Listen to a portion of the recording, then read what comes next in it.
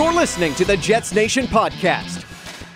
Hey, I'm Cody Bueller, joined by my brother Kyle. Today on the show, we're going to look at the last few games for the Jets, specifically the last game against the Sharks. And then at the end of the show, we're going to take a look at the forwards, see what's working, what's not. All right, segment number one, Kyle, taking a look at the last couple of games for the Winnipeg Jets, kind of as we always do on the podcast. What's been new since the last time we got together? The Jets with a huge win over Carolina, 8-1. They lost to the Washington Capitals 3-1. And then yesterday, heartbreak. I almost felt sick at the end of that game. Were you watching it yesterday?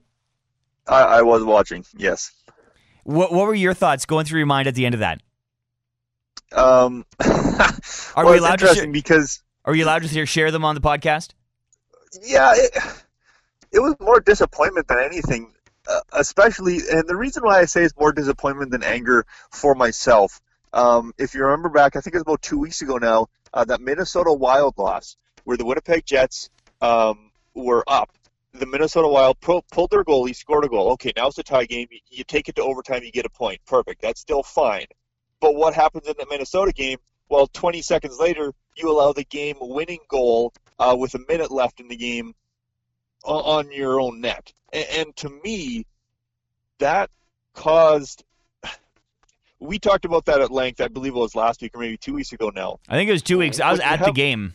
That was worse to be there. When you have a game like that, especially 2 weeks ago, there should be no chance whatsoever that you allow a last-second goal like that again. Chances are you have one of those in an entire season.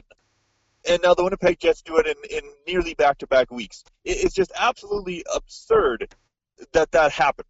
And that's why it was more disappointment than anger in my mind, is just the disbelief of what are you doing that you would allow that again when you're literally 4 seconds from overtime and getting a point. If you got a point in Minnesota and a point here, even if you lose both those games in overtime, you're still a full 2 points up than what you are right now, and every point is crucial at this stage. Yeah, no, I definitely get what you're saying. And so now when you see two games like this, is it to the point now where it's not luck? Or are we just kind of regressing back to the norm? Because if you remember last season, it seemed like last year there was a lot of overtime wins and a lot of close wins by the Jets, and now this year it's just going against. Or is that just recency bias, or what do you think of that? Well, I think it's just pure dumb luck, realistically, right? Like I said, you're probably going to have one of those a season, perhaps not even one in a season. And now to have two in 2 weeks, I think is just pure luck that it happened, or bad luck, I guess. I wouldn't read too much into it in my mind, and this is where the disappointment comes in. In my mind, if you have one loss like that, that kind of kicks the team into gear a little bit, especially in the final minutes of periods, especially even more so in the final minute of games, to say, okay, we're not allowing a goal against. We're tightening things up in the last few minutes to not allow anything, perhaps just play it safe rather than taking a chance just to get it to overtime. And that's why it was the disappointment for me, is that when something like this happens once, you change it, you fix it. And I thought the Winnipeg Jets were going to do that, and then obviously they did not, going by last night's result. And so now, who do you place the blame on? Because I've seen basically the blame game going around today online, whether your Twitter or comment section on Facebook or wherever you are, people are commenting about last night's game. There's a heavy majority of people blaming Maurice. He's not on the ice, but they're blaming his deployment. And it's actually funny, I looked it up for Corsi for percentage from last night. The 5 guys who were on the ice last night were the worst. Kevin Hayes, Nick Ehlers, Tyler Myers, Kyle Connor, Dmitry Kulikov. Correct me if I'm wrong, but all 5 of those guys were on the ice when that last goal was scored. They all had a Corsi for percentage of 37.5 or worse. That is terrible. And that's on the night. And so they've been playing like that all night, yet they were on when it mattered the most in the final seconds. And so now, obviously... But this is where it's interesting, because you say that, well, yeah, Corsi for percentage was low. They're the worst 5. I get that. And that's true. You can't dispute that. The other thing, on the other hand, right now Kulikov and Myers are the second pairing, correct? They're ahead of Sherratt and Niku on the depth chart. Yep. right? Yep. So it would make sense with Trouba and Beaulieu coming off the ice. I believe they were the shift before to have Myers and Kulikov coming next, right? So that makes sense. The other thing is Tyler Myers just created the game-tying goal minutes before, right? He made a nice little move at the point, had the point shot. It was tipped in. That play was essentially created by Myers' point shot. So not only do you have, he's your second pairing, kind of due for the ice time, but you have the guy who created the game-tying goal on the ice. So that's why I don't think it's necessarily a bad move by Maurice, because what else do you do, right? You have to have somebody on the ice at that point. You could argue maybe you could have the third line instead of the fourth to close out the game. But that's why I don't think it's Maurice's fault, because I think it rests solely on the players on the ice. Well, I think it always comes down to the players on the ice, just because they're the ones who make the pass. They're the ones who actually play the game. So ultimately, I think everything has to rest on the players at the end of the day. But you're right. It does make sense that they would put Myers and Kulikov on. I get that. But then that Kevin Hayes, Ehlers, Connor line, and I understand it. Even if they're not having a good game, sometimes they can spark something. And you don't necessarily expect your team to give up a goal when you're pressing and you're up by one. It was just kind of a bad play that led to an odd man rush that led to the goal. And I think you can pass the blame to just about everybody who is on the ice. Tyler Myers pinches up too deep. Kulikov didn't play the 2-on-1 that well, wasn't able to block the pass. Then Ehlers was the one who made the bad pass that got deflected. Kyle Connor was pinching in a little bit too deep as well, and he wasn't able to get back in time. He wasn't able to cover because Myers had moved up. And so really the only one I think you can't blame is Kevin Hayes, because he was just waiting for that pass. Or can you give him some of the blame too? Or do you give Connor Hellebuyck the blame? Maybe he should have had that 2-on-1. Or if he would have made a spectacular save, it would have gone to overtime, and then who knows? Yeah, I mean, I wouldn't rest it on Hellebuyck. It's a cross-crease pass. Joe Pavelski is an absolutely elite goal scorer. I mean, he's got to find the back of the net on that. It's just a given when you give up a play like that. But if we're walking through the play a little bit, so Ehlers comes over the line, stops up. So this is where it's all fine right now, right? Ehlers stops up. He's trying to make a cross-ice pass. That's the dangerous thing. This is a one. Myers is, what's that? This is a tie game with seconds left, and you're doing a cross-seam pass, trying to get through multiple Sharks sticks at the blue line when you're in a tied game, and you could easily just take the point and go to overtime. So here's the thing. Ehlers stops up, right? Yeah. Tyler Myers is coming through the center of the ice.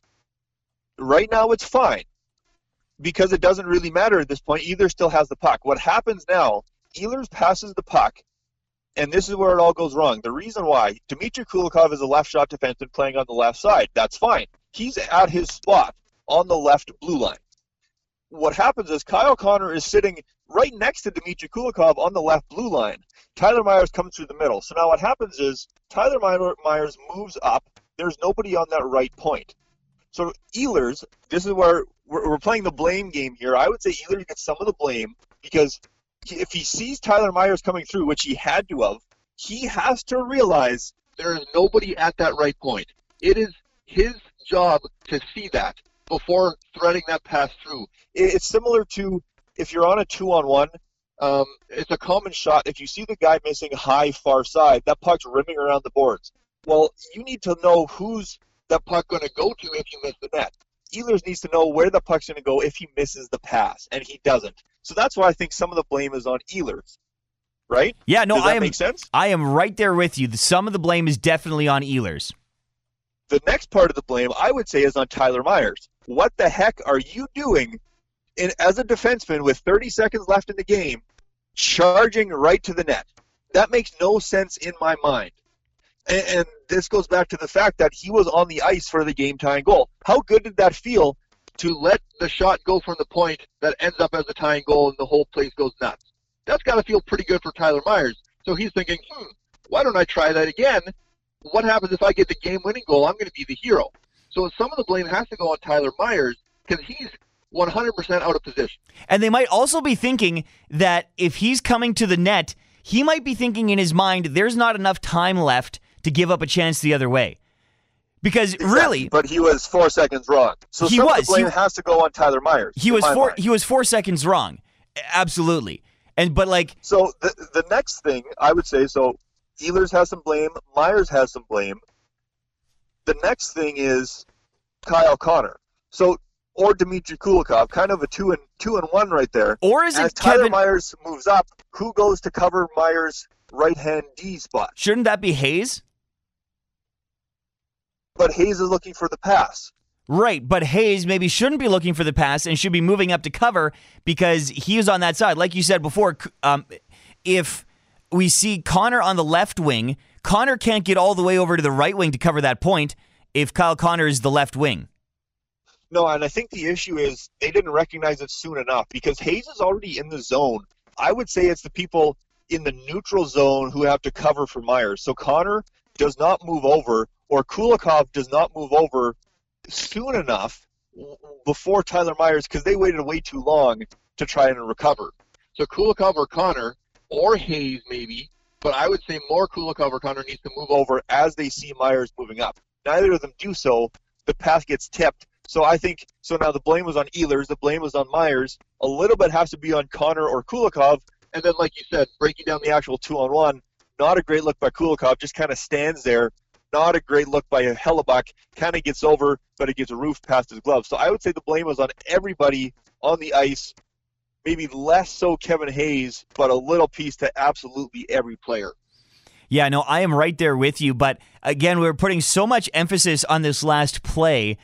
But the Jets had let in 4 goals already to that point. Not a great defensive effort. But when you looked at the game, and I was watching it, and maybe it was just my eye test, but I felt like the Jets were playing well. And again, you look at some of the numbers, you look at the Corsi against, and you look at actually the stats, and they kind of disagree with what I saw. I didn't feel like the Sharks had that many dangerous scoring opportunities, other than the ones that went in, but I felt that their chances weren't that great. A lot of them were kind of just from the outside. They were just kind of fling them towards the net. I thought the Jets were actually, and the Jets didn't have tons of offensive zone setup time, but I felt like the Jets were playing well enough to win the game. I felt like Hellebuck's goals were a little soft. Did you think that at all? Did that cross your mind? My fear index was high. I totally agree with you. It's tough because San Jose, the type of game they were playing, it's tough as a goaltender. They were putting a lot of traffic right in front of them. So one of the shots getting tipped kind of squeaked through his arm. I think that was the second or third Sharks goal. But a lot of them, you just kind of had that bad feeling of, that probably shouldn't have went in. But there's traffic. It goes off a stick. It goes off a skate. There's all these sorts of things where the puck just happens to go in. I mean, could you fault Connor Hellebuyck on some of them? Potentially. He didn't look at his best, I would say. But still, you kind of got to clean up the front of the net, and especially those tips and stuff. I mean, what do you do on those? Sometimes they just happen.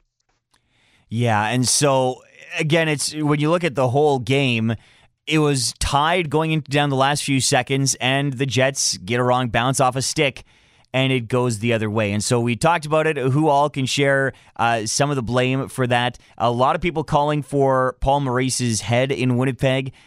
Do you think, where do you think Paul Maurice's standing is right now with the Jets organization? I think he's on a pretty solid footing. What do you think it would actually take for the Winnipeg Jets to change coaches? I mean, we're talking multiple years of stuff. I think it's not even close to a thought. I mean, you may be talking about a first-round exit, but at this point, I don't think most hardcore Jets fans who are looking at the behind-the-scenes stats, most fans would argue the Winnipeg Jets aren't living up to their top-of-the-division standings right now. They're not playing as well as the standings indicate, I would say, right?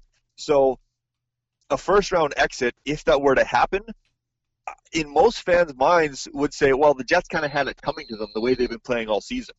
And that's why I don't think Paul Maurice's job is really on the line for sure this year, because even if you go up in the first round, people will say, well, yeah, we weren't playing good all year. We were missing a bunch of key defensemen, that sort of thing. It is what it is. I think you're going to have a terrible season next year for the entire year before Paul Maurice is even thought of getting fired by the organization. So here's the real question. Do you think that the reason everybody is getting so angry at Maurice And I know a lot of people are looking at 5-on-5 numbers and some other things like that. And do you think that the reason that everybody's getting frustrated is because expectations were placed too high on the Winnipeg Jets heading into this season? Was it an overachievement last year in the playoffs that then pushed unrealistic expectations on this year's club? That's just kind of my thoughts right now, because look at this. I'm just going to a little bit of an answer here before I let you respond with your thoughts. The Winnipeg Jets last year were looked at as a bubble team. We might squeak into the playoffs, but everything went well. Connor Hellebuyck played great all season long. He stepped up and he was the number one go-to guy. Patrick Laine had a great goal-scoring season once again. Paul Stastny came in at the trade deadline, was a great addition and a great piece. The Jets were rolling. Everybody was clicking. Things were looking great. At the last season, our goal was just to make the playoffs. But then they won the first round. Then they beat the Nashville Predators in the second round in a Game 7, and Game 7s we know can go any way. Everybody's getting hyped up in the city. All of a sudden, they make it to the Western Conference Final, and now it's Stanley Cup or bust. Yet the Winnipeg Jets made a bunch of different moves. Now Connor Hellebuyck is seen as the go-to guy. He has to be the number one. He has to have good numbers. The Jets lost a few. They got a little bit thinner. They no longer had Brian Little. He had to move back up into a bigger role. There was guys that were traded. Joel Armia got traded away. And so there was a lot of different things that were moved around kind of in the bottoms, but everybody thought, oh man, the Jets are still moving forward. There's no reason why they can't win the Stanley Cup. So expectations went from making the playoffs to having to win the Stanley Cup because the Hockey News was picking them. Everybody was projecting them to be elite. Yet things happened, things changed, and maybe we just put too high of expectations on this club. I don't think you're wrong in a sense. But here's my thought. The Winnipeg Jets last year were good, right? And we thought they were going to be a bubble team. Turns out they weren't. The reason why they were good is because they did many things well.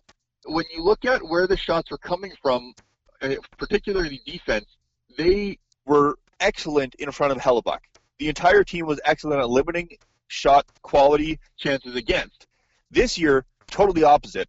And now we see Hellebuyck's numbers dive down. Correlation? Yes, 100%. We see a lot of other things. Expected goal differentials are way down this year. There's a lot of underlying numbers that are way down this season compared to last season. Does that have anything to do with expectations? Well, no, it doesn't. No, but people expect the numbers to stay the same, if not get better. That's what I'm talking about. I'm saying people are frustrated with Maurice because they expect his numbers to be like last year and not maybe... Is it just regressing back to the norm this year? Or is it actually down from the norm of what last year was? You know what I'm saying?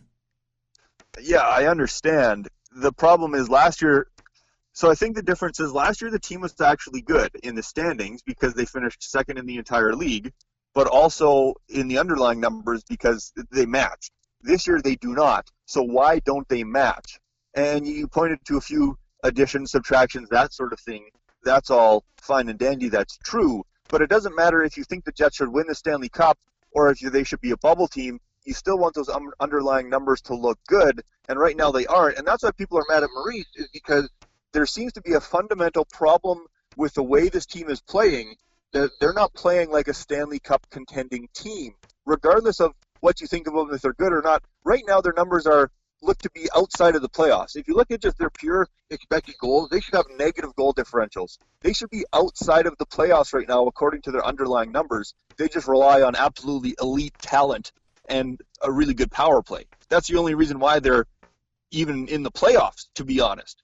So that's why people are mad at Paul Maurice, because you have a team that everybody, the entire hockey world, thinks should be a quality, at least top 10 in the league team, and they're playing like a non-playoff team, and that's what the big issue is. Right, with Paul Maurice and but you're saying style. Everybody thinks they should be an elite team, but maybe they're actually not, and they're just playing like their numbers show. Maybe it's everybody's expectations of this team. You know what I'm saying, though?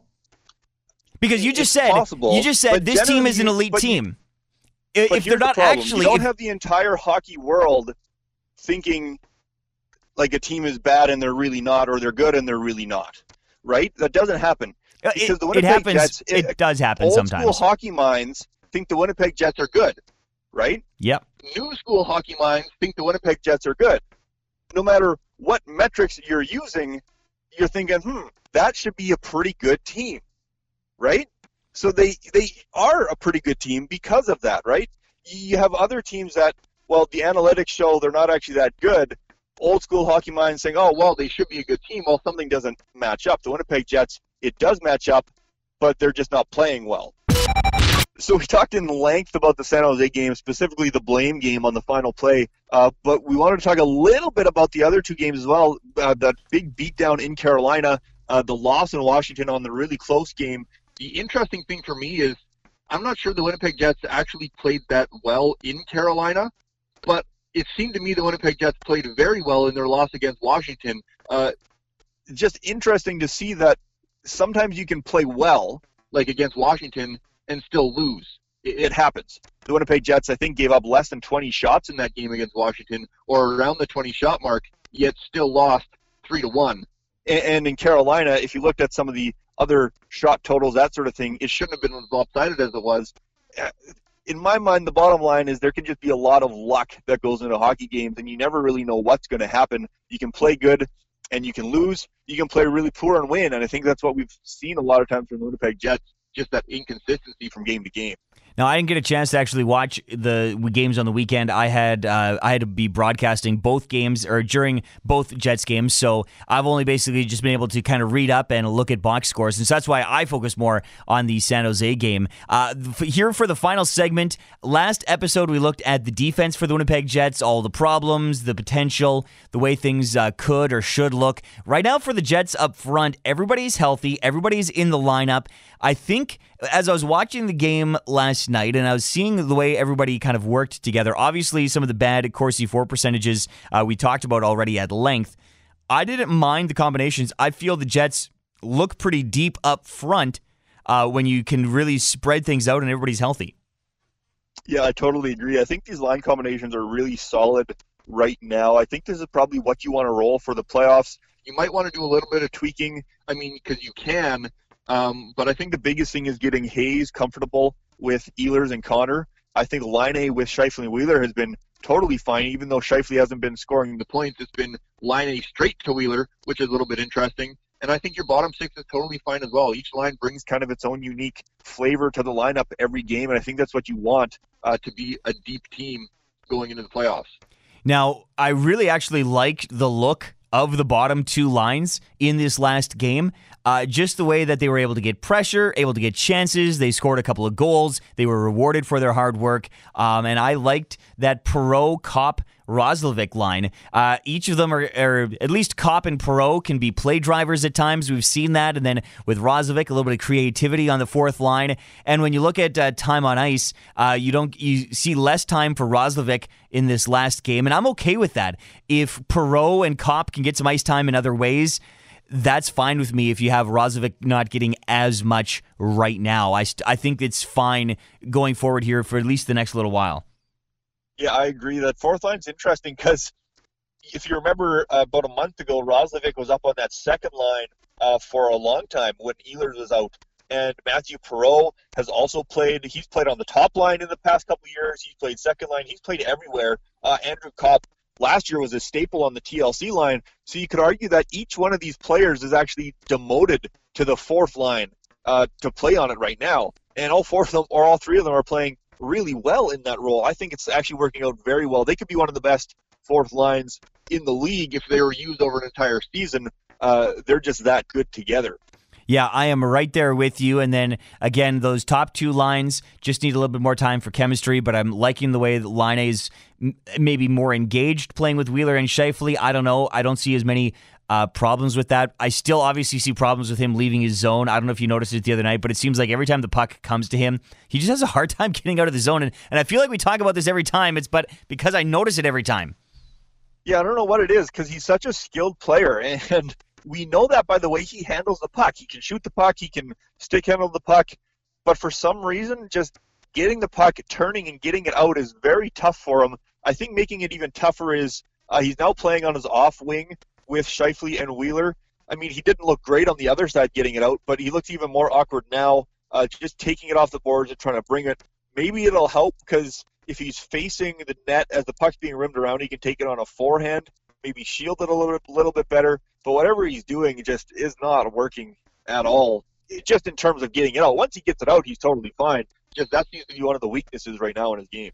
If you have anything you want us to talk about, hit us up on Twitter. We are at JetsN Podcast. Find all of the Jets Nation podcasts at jetsnation.ca.